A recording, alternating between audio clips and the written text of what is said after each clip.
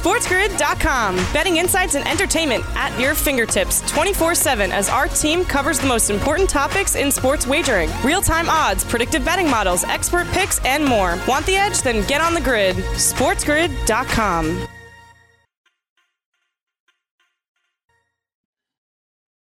Happy Monday. The World Series is set, and it didn't come without any drama beforehand. 2 Game 7s to enjoy this weekend on Saturday and Sunday.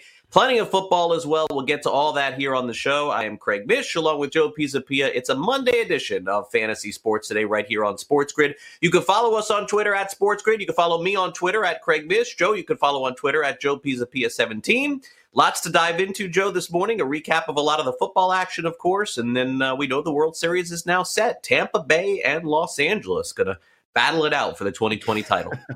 Yeah, maybe we'll have 7 games in this one, too. I got to say, the neutral site has given us some really good baseball. So it's never going to happen again. Probably, let's at least hope not, I guess, under these circumstances. But I can't believe here, 2 Game 7s. They were very entertaining, both games. And, of course, a great weekend of football, too. An incredibly fun game between the Houston Texans and the Tennessee Titans, who are now undefeated. But they did lose a big piece on that offensive line, which we'll get to later in the show. However, it's fall, and you know what that means. It's Derrick Henry season. All right, let's get to it. The top headlines of the day, and the Dodgers, in what an incredible comeback they had in this series and in the game last night, down 3-1 in the series. Mookie Betts saves the day with a catch going over the wall for the second straight game. Cody Bellinger with a late home run. Julio Urias closes out the game, and it's going to be Dodgers-Rays in the World Series. Dodgers a pretty significant favorite as well. Tampa Bay wins the Battle of the Bays. The Buccaneers end up beating the Packers in pretty easy fashion. Green Bay went up early in this game, and then a couple of interceptions from Aaron Rodgers led to some scores for Tampa Bay, and they basically couldn't stop the Bucs, on the air and the ground. And the Bucs got a very much-needed win, I would say, in this spot. As Joe mentioned, Derrick Henry with one of the huge games in the fantasy football season for sure, over 200 rushing yards, a lot of receiving yards as well, and got the game-winning touchdown. The Texans, a little bit questionable, some of the things that they did in this game. We'll get to that a little bit later, but Henry was the big star of the fantasy day for sure. The Jets were shut out, and now the only winless team in the NFL as the Dolphins took care of business against them. Tua got in the game as well. We'll hear from him later in the show. And the big upset of the day, without a doubt, not just covering, but winning outright, the Denver Broncos and Vic Fangio. He loves those field goals. 6 field goals in an upset win at New England. And so, Joe, not every team that has a bye week, that has time off, ends up coming out of the gate good. Cam Newton back, team mostly healthy. And for whatever reason, New England, I mean, that was not a surprise that they didn't cover a spread, but to lose the game outright to Denver, that was one of the bigger ones, I think, of the season. No, absolutely. And to lose at home is something you don't see very often from any New England team. But look, this is a transition here. There's going to be ups and downs. I think we all realize that going into a season without Tom Brady, without the continuity they've had over the last 20 years. Continuity in the NFL is one of those things that you take for granted in certain organizations. I think Green Bay takes it for granted. I think the Pittsburgh organization probably takes it for granted. They've had incredible continuity between quarterback and coaches over the last 20 plus years. And now it's a little bit of a change here with Cam Newton and some different things going on. And look, they don't have a lot of playmaking personnel. And I think in games like this, that's where it really hurts them. In games where they need somebody to step up, make a play at the running back position, at the wide receiver position, or at the tight end position even, they just don't have that kind of player outside of Cam Newton, who's the quarterback. But, you need him to be running the offense. So you can't always count on him. I was shocked by Green Bay's performance against Tampa. Green Bay looked like such a good team coming out of the bye, too, undefeated. I thought that they were going to win this football game, and they did not. I mean, those picks, the pick six and then the interception right afterward really changed the dynamic of this game greatly. And Greg, I don't know about you, but I mean, that resurgence from Rob Gronkowski yesterday was kind of unbelievable as well. This was I don't want to say stunning victory here, but certainly I think a very surprising one, because basically after that first quarter, it was all Tampa Bay, and there was nothing Green Bay could really do about it. Yeah, the surprising part of it was how the game unfolded. You're right. After Green Bay took the lead, I think going in, it was more or less a pick 'em game, so anything could happen. Mm-hmm. But once Green Bay took a 10-0 lead or whatever it was, yeah, at that point, I thought the Packers had a good shot to win. And no, Rodgers, the pick six, and then gave it back immediately. The other problem is that they just could not stop Tampa Bay at all, and it was a little bizarre to see. But nonetheless, the Packers are not going to go 16-0, probably not 15-1 either. And if there's a game to lose, this is probably the one. The Bucs did need it a little bit more. They've been shaky up and down. Of course, the previous game, Brady, didn't really know how many downs there were. Who knows if they would have won the game anyway? But I think that definitely factored in as well. And in terms of New England, the good news for them is that Buffalo did lose last week, and I think that they'll have to be doing a little scoreboard watching tonight. But the other team to keep an eye on, at least at this point, is Miami. Miami is playing a lot better, and they got these teams that they're playing on this last place schedule that they're just taking care of one after the next. So we'll see if Miami gets into the picture here. It could be a division of 9-7, or maybe even 10-6. We'll just have to see. But also really interesting for me, Joe, was the Major League Baseball postseason. And I think that as we come to a crescendo here tomorrow night, we're going to have the World Series between LA and Tampa Bay. And I don't know about you, but I think that, as you mentioned, I think that this could go the distance. I think that there's a chance that this thing could go 6 or 7 games again. I don't think either team will dominate. And a fascinating polarization of two different organizations, right? One small market team built on grooming their own players, making really good trades, getting rid of players at their peak, and then bringing in other young talent. Guys like Arozarena they brought in, guys like Meadows, guys like Glasnow, right? All these teams look to the Rays as kind of like that model small market organization. And then you have the big boys who are spending $567 million or whatever the hell it is on Mookie Betts. And, the Dodgers can go for mistakes. And it's so fascinating to watch these two teams square off. And I think it's cool in a way because you're getting the polar opposites of what Major League Baseball has to offer right now. Our fantasy standouts are coming up next from the NFL's Week 6 action and also from the National League Championship Series Game 7. Make sure you stay tuned. Sports Grid, Fantasy Sports Today. SportsGrid.com. Betting insights and entertainment at your fingertips 24/7 as our team covers the most important topics in sports wagering. Real-time odds, predictive betting models, expert picks, and more. Want the edge? Then get on the grid. SportsGrid.com.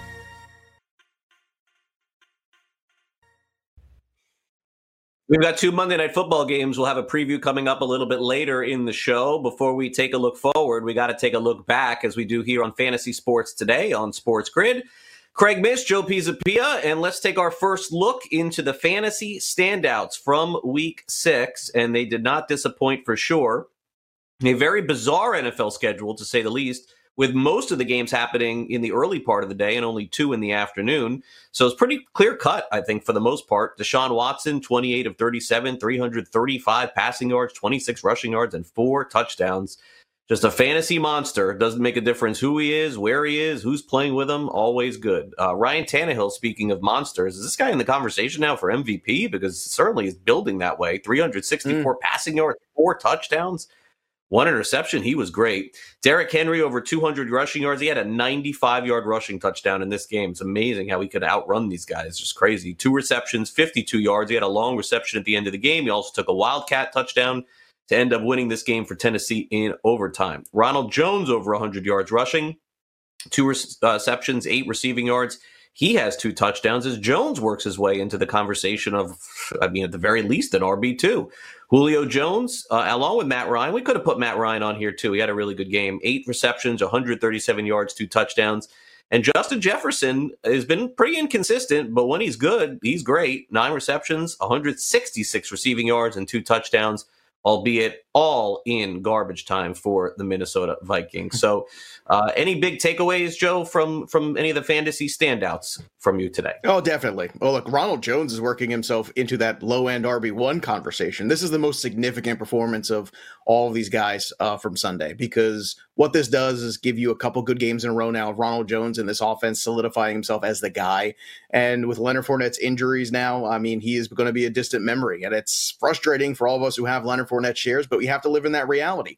And the reality is, if you sold Leonard Fournette off that Week 2 game, then you did okay. And if you bought Ronald Jones off that Week 2, you did okay also. So that was definitely the path to take.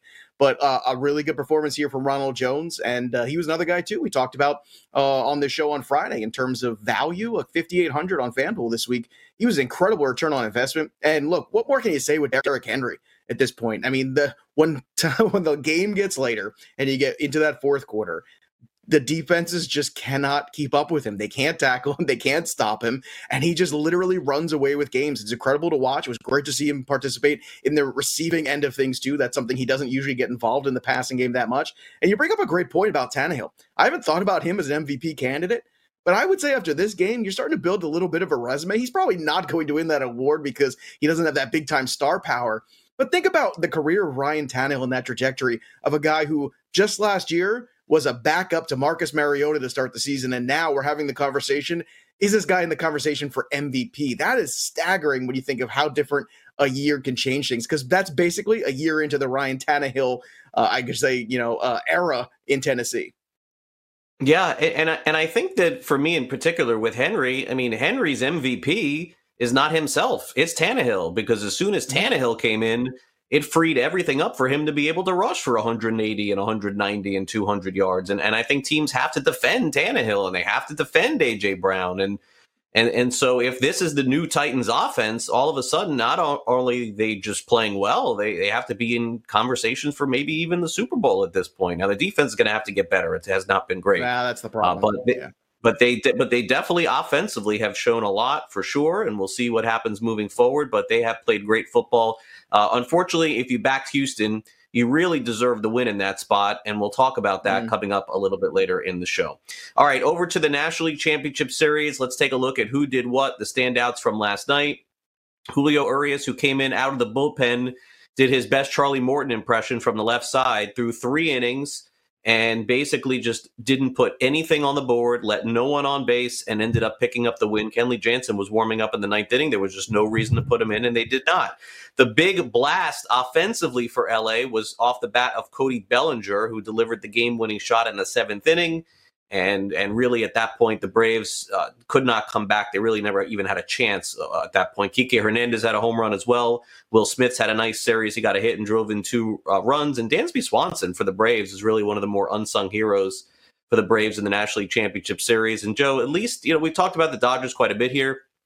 I think if you're the Braves, there's certainly going to be the narrative going around that Atlanta blew another lead, another Atlanta team that blew it. And that's fair. Atlanta's had their share of blowing leads through the years, whether it's the Hawks or the Falcons or the Braves. It has happened. It's undeniable. But for me personally, I don't think the Braves have anything to be ashamed about. They had a really great season. They took the Dodgers, the best team in baseball, all the way to the wire, to the 9th inning, and lost by a run.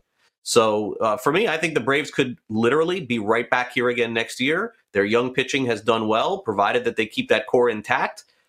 I mean, this is one of those where I think you just tip your cap and say, better team won. That's it. I tend to agree with you. And they did it with a bunch of pitchers who were barely old enough to get a drink at a bar.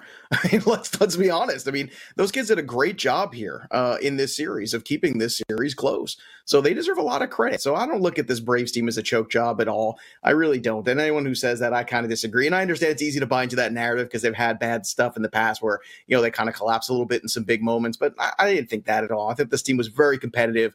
And look, they pushed it to the 7th game. Unfortunately, they came up short. I do think that Marcelo Ozuna was very important to this team, and they have to really think about what they want to do here in free agency if they want to bring him back, because I think they should. And to do postmortem a little bit too, not just on the Braves, but also talk about that last series. Also, Arozarena being LCS MVP as a rookie. Can we talk about that for a second too? And we talk about that Charlie Morton performance, which you kind of led in with, but you want to talk about incredible moments here, not just in this game on Sunday, but on Saturday night too. Charlie Morton was just absolutely filthy. The guy was untouchable there. I really questioned whether or not they should take him out early in that game. I think he only had like 65 pitches. He was under 70. I remember when they took him out. I could not believe it.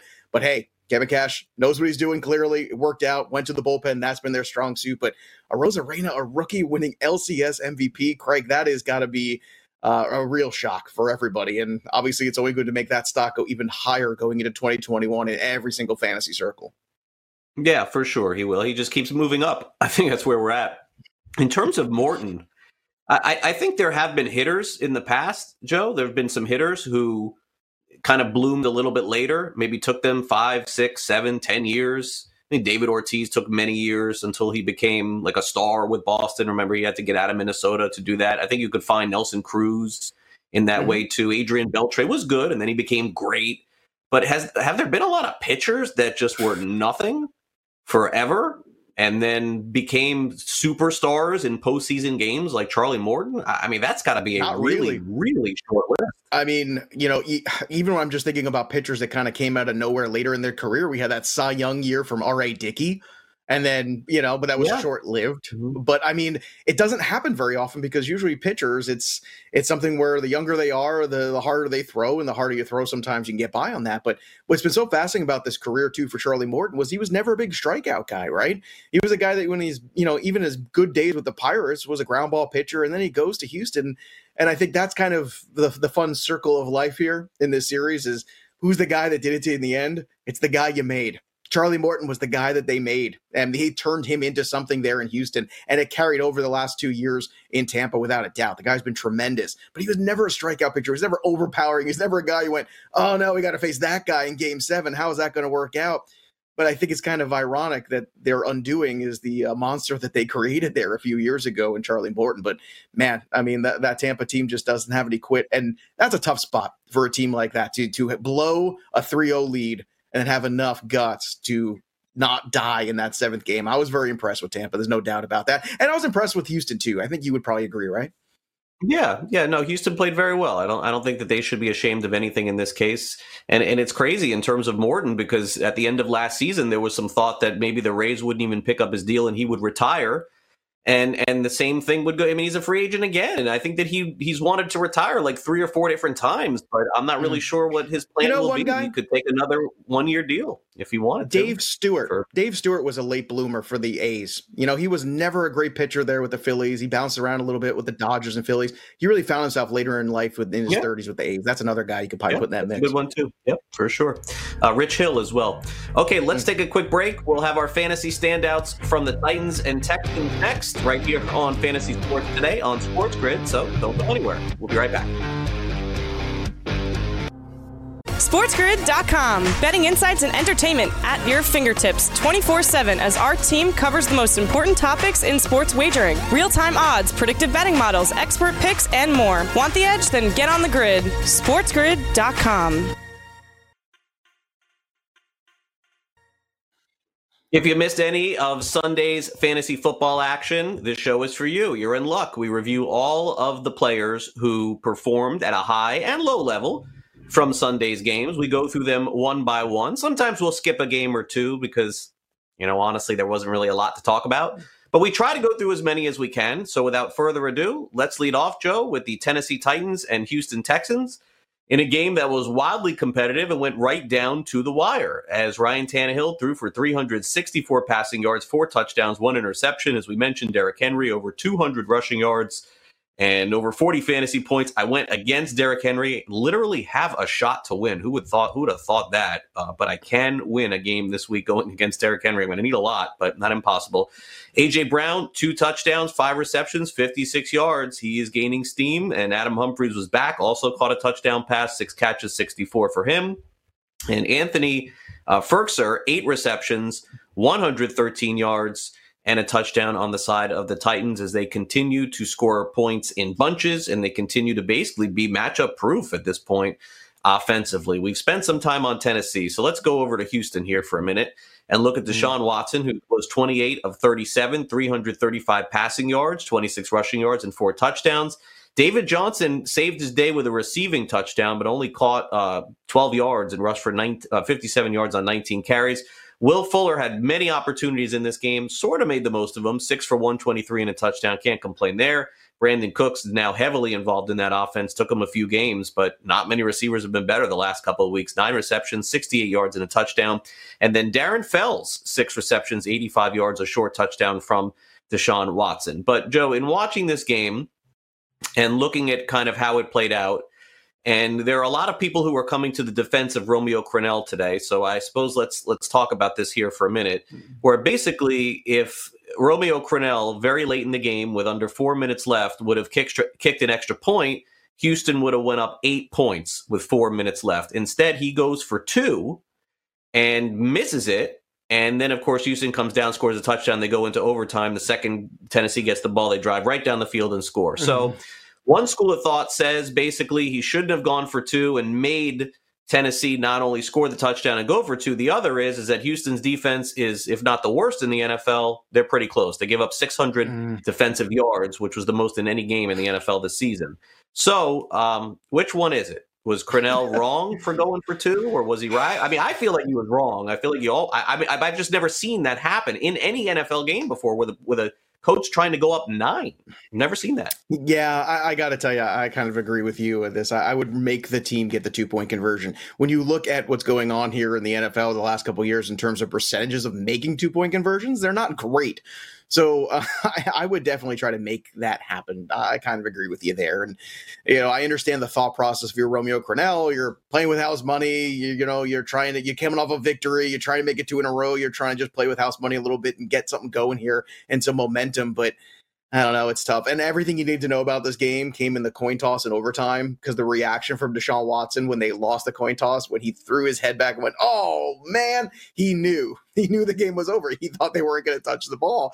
And he was right. Unfortunately, the defenses in both these games were not good. And if Tennessee is going to have a run in the playoffs, they got to tighten things up a little bit, which is weird because the defense actually played very well in the second half. So Vrabel's going to get back to the drawing board a little bit with his defense, but the offense is good. And I'll tell you what, man. The last 2 games having A.J. Brown back, do not dismiss this. I think this is also why you're seeing these big Derrick Henry games, because not just the play of Tannehill, but the mobility of Tannehill, but also having A.J. Brown, who's a matchup disaster, especially in the red zone. This is a big-bodied wide receiver. It was a fantastic catch for him.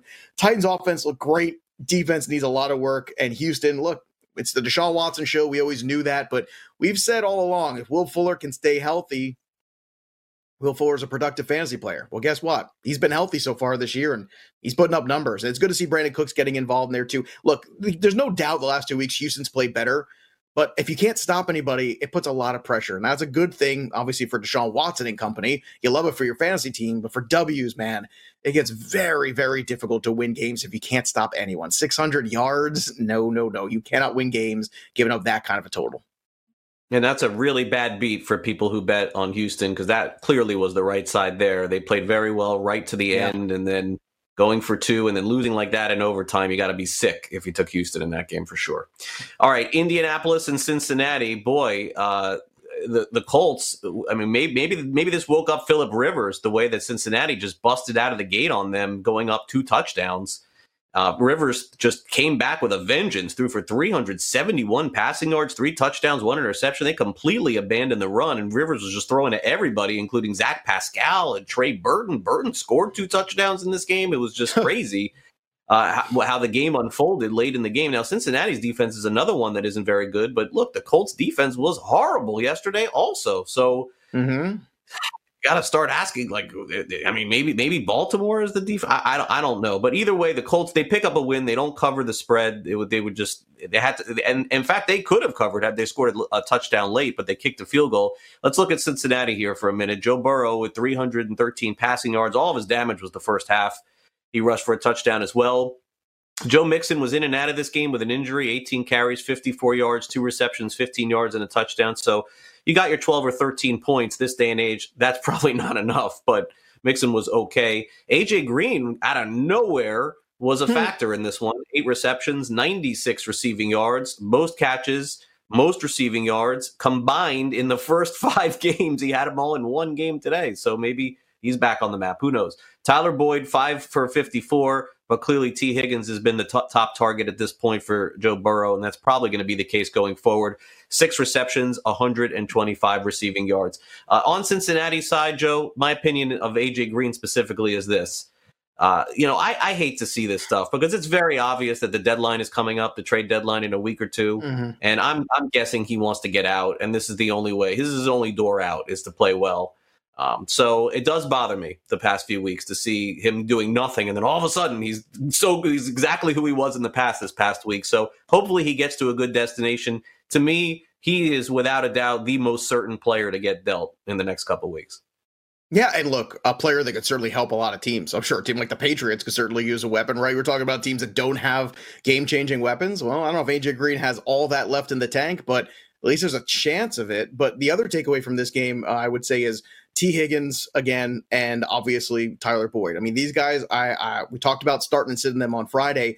And I feel like they're matchup proof going forward. I feel like they're guys you could just leave out there every week because they're getting those opportunities, and they got those opportunities in this game. Like you said, it was nice to have a decent mixing game. He could have had another touchdown, but Gio Bernard vultured one from him.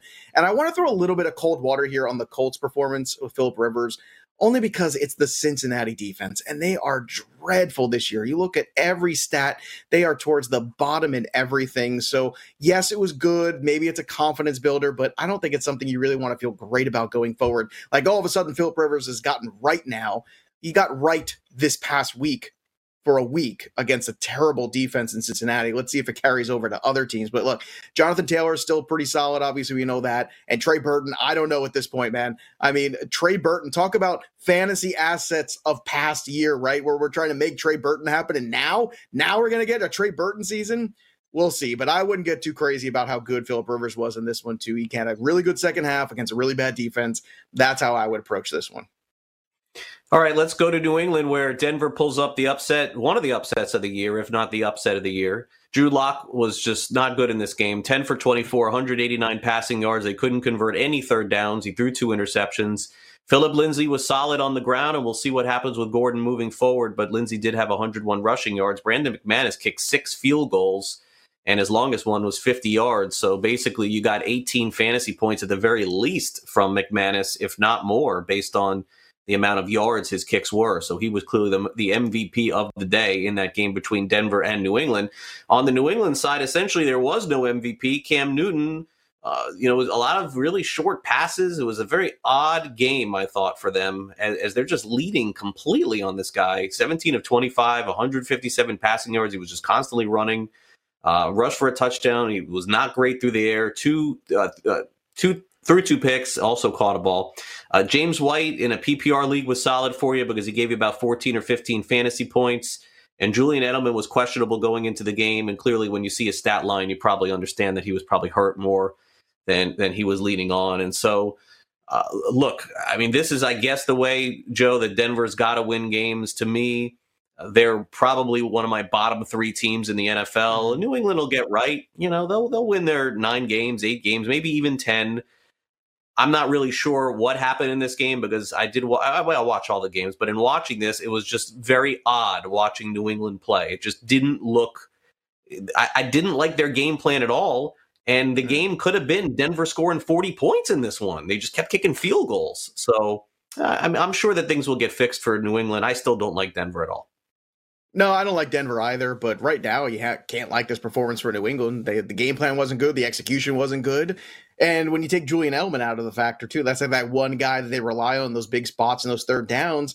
They don't have much left. I mean, it was hopeful that we had a couple of good starts there from N'Keal Harry for a few weeks, but they don't have that game-changing player. They don't have Derrick Henry. They don't have Julio Jones. They don't have somebody that other defenses really fear. And this is what happens. If you come out flat and you don't execute perfectly anything, then, this is the circumstance. This is what you end up with at the end of the day. I think it's very frustrating. And I would say this, I would be shocked if New England wasn't active at the trade deadline trying to acquire someone, because let me tell you something. This is still a very winnable division here. You still got a couple games against the Jets. We'll see how they stack up against Miami again. We'll see all of this as the year goes on. But if you're the New England Patriots, you're sitting there right now, and Buffalo's a very good team. But can you beat Buffalo? Possibly. Can you be competitive in this division? I think you can. So I think it's time for them to get aggressive here in these next 2 weeks, because what they have right now is still lacking. And that's one thing when you have Tom Brady at quarterback, but it's another thing when you have Cam Newton at quarterback. It's not the same guy. All right, coming up next, we'll review Baltimore and Philadelphia, and also, unfortunately, we'll review the Giants and Washington football team, probably the dud of the day, I would say, in fantasy. We'll have that for you next as we roll on with Fantasy Sports Today here on Sports Grid. Stay on the grid. We'll be right back. SportsGrid.com. Betting insights and entertainment at your fingertips 24/7 as our team covers the most important topics in sports wagering. Real-time odds, predictive betting models, expert picks, and more. Want the edge? Then get on the grid. SportsGrid.com. And welcome back. The Baltimore Ravens continue to look like one of the NFL's best teams, but do it in odd fashion for sure. Very similar how I called the New England Patriots odd. What in the world with the Baltimore Ravens going up on Philadelphia, looking like they're going to beat them 61-0? Did the same thing against Cincinnati the week before, did crush them, but kind of going up on teams, letting them come back a little bit, sort of staying in the game. It makes you wonder a little bit if they're just relying solely on that defense late in games, because their offense in Baltimore has been a struggle to figure out on a week-to-week basis. Let's take a look at the Ravens here as Lamar Jackson gave you 186 passing yards, one rushing touchdown, one passing touchdown. He also had 108 rushing yards. So Jackson did come through for you yesterday, but beyond that, it was a nothing.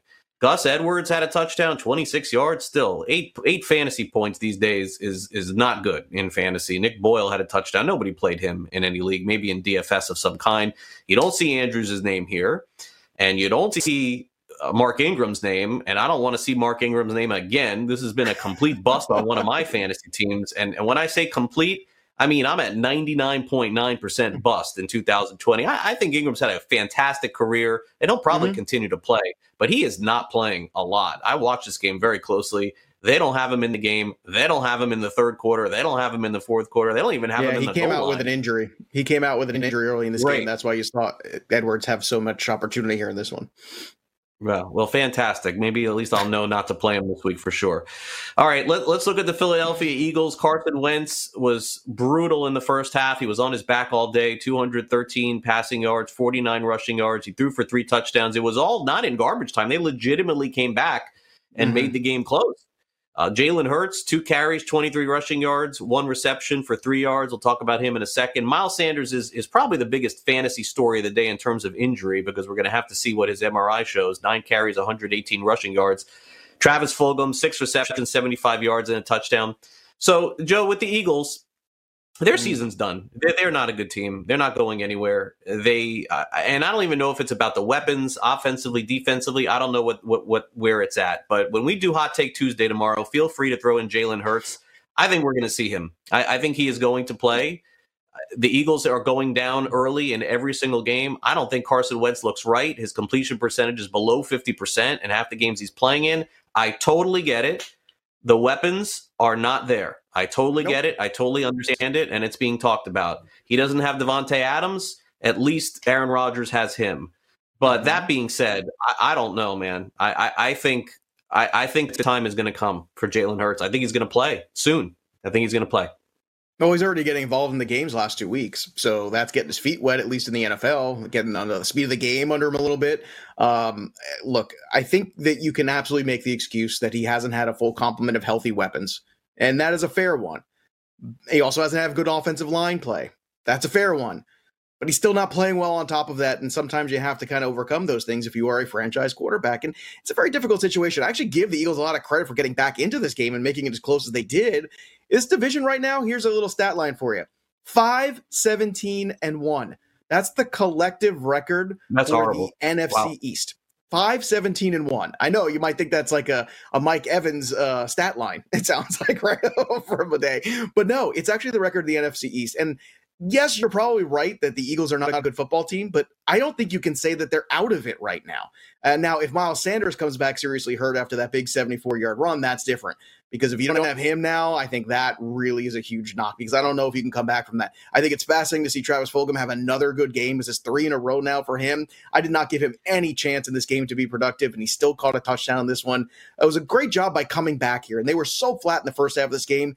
At least they responded to the bell in the second half and showed you something. And on the flip side, can we talk about the Ravens a second too? Because not only no Andrews on that stat line, no Hollywood Brown either.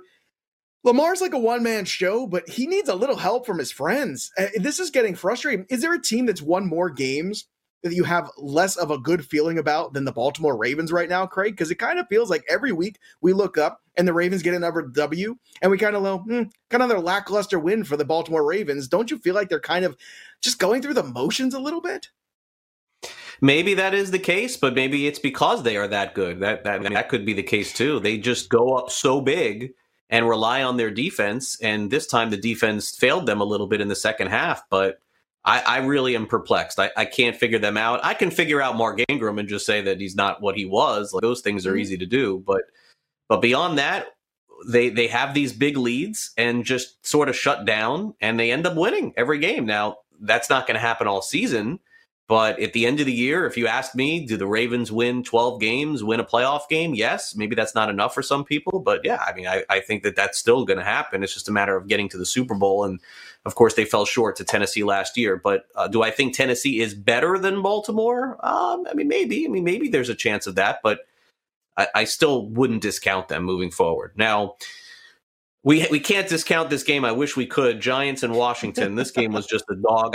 This was the game I watched the least on Sunday. Daniel Jones, 12 of 19, 112 passing yards, 74 rushing yards. They played ultra conservative just to squeak a win out, which they did and did not cover, by the way.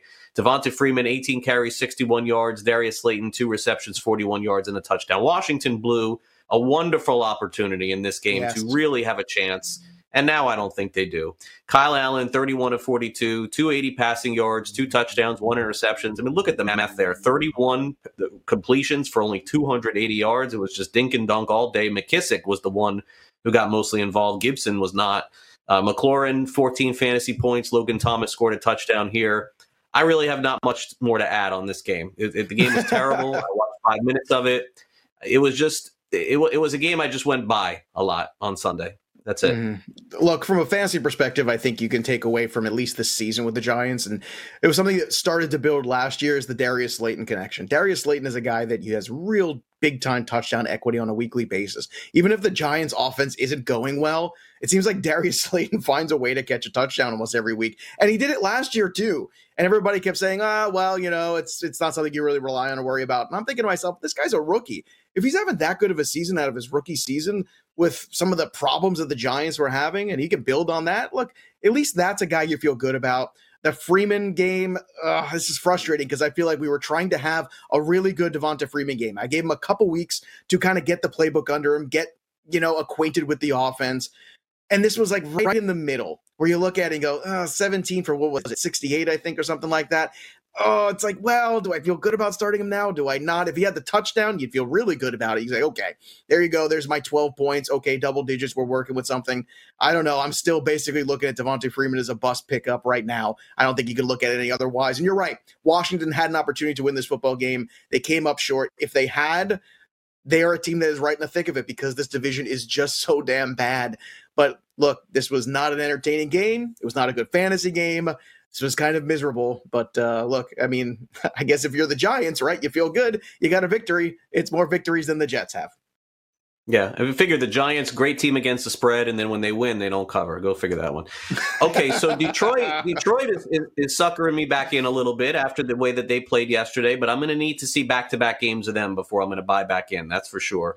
But look, they dominated this game from start to finish. This was one of the super contest games that we had, so I watched this closely.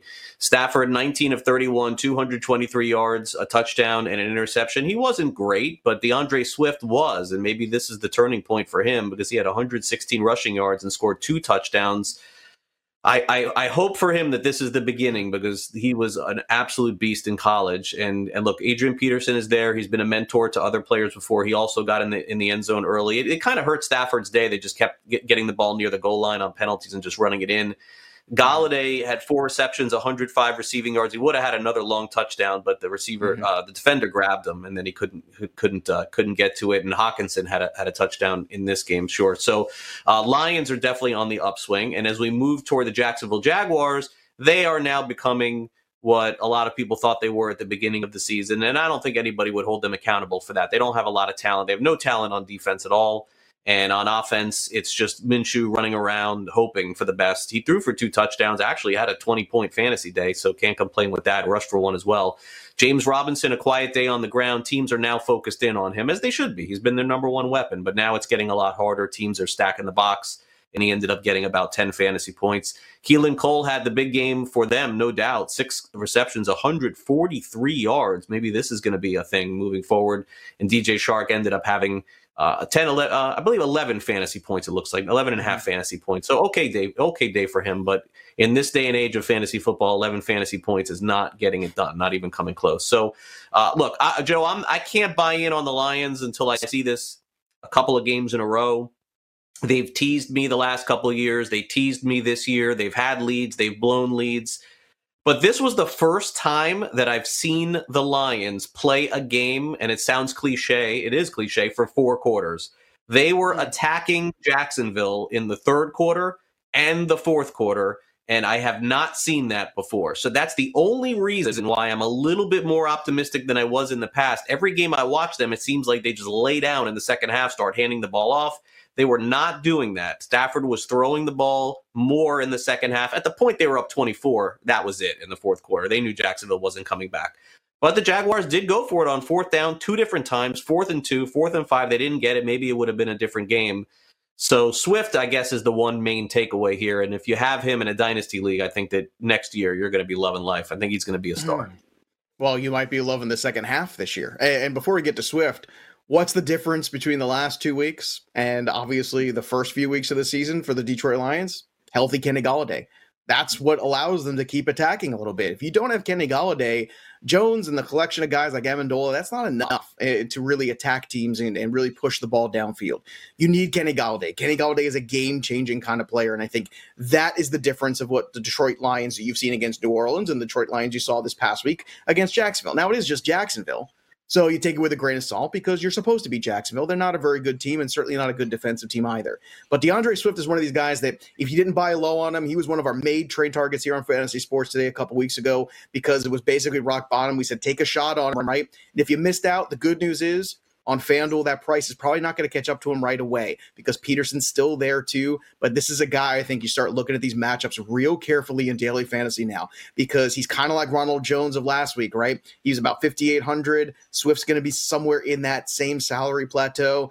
And I think he can have a big return because he is catching the football. He does have touchdown upside. He's starting to get more opportunities across the board. So he could basically be kind of like last year's Miles Sanders, a guy that if you acquired him or can still acquire him possibly, which I doubt now, he is going to give you at least a chance to be really competitive as you get into the second half of the year and into the playoffs too. But look, a good win for Detroit, a big win for Detroit because you need to win the games that you can win on your schedule, and this was certainly one of them.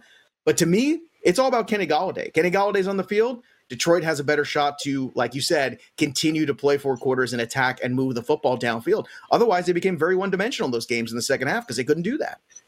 Yeah, well, look, let's also be honest. Swift dropped the touchdown, excuse me, in the first game. They should be 3-2. They shouldn't be 2-3. Sure did. They also have the least amount of home games played in the NFL this season with 2 because they have a bye week. So they're 2-3. Their win total was 7 on the season.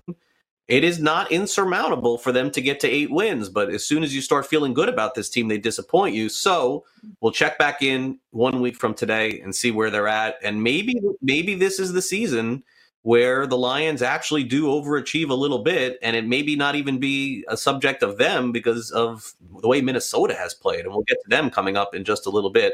Our fantasy trivia segment is coming up next. And then we'll have our headlines for today, which would include, of course, a preview of the Monday Night Football game and really the most important news in fantasy, which is Miles Sanders' MRI. If we get an update on that, we'll give it to you. Don't go away. SportsGrid.com. Betting insights and entertainment at your fingertips 24/7 as our team covers the most important topics in sports wagering. Real-time odds, predictive betting models, expert picks, and more. Want the edge? Then get on the grid. SportsGrid.com.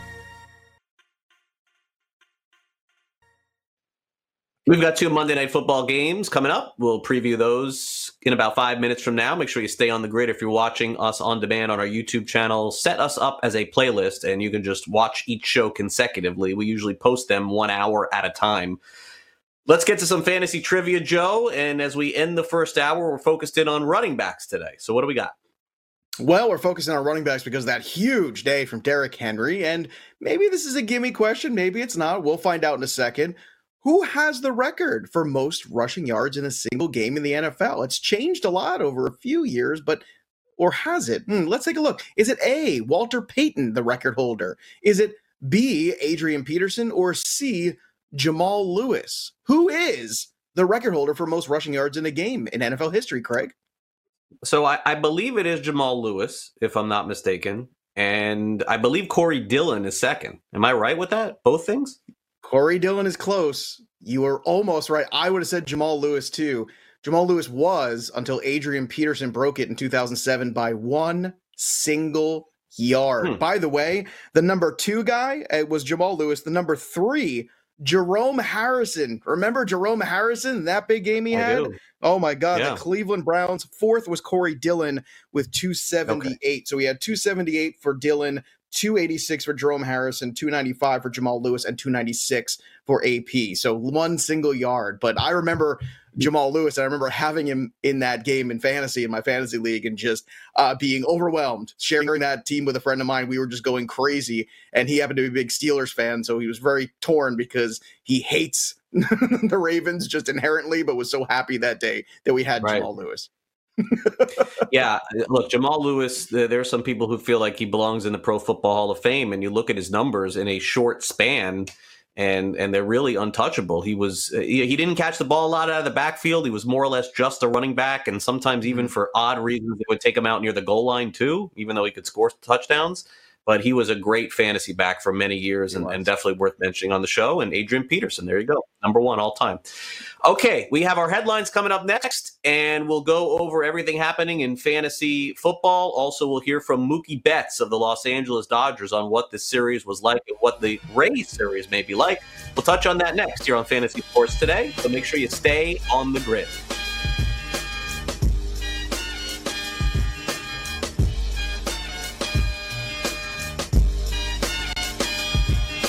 SportsGrid.com. Betting insights and entertainment at your fingertips 24/7 as our team covers the most important topics in sports wagering. Real-time odds, predictive betting models, expert picks, and more. Want the edge? Then get on the grid. SportsGrid.com.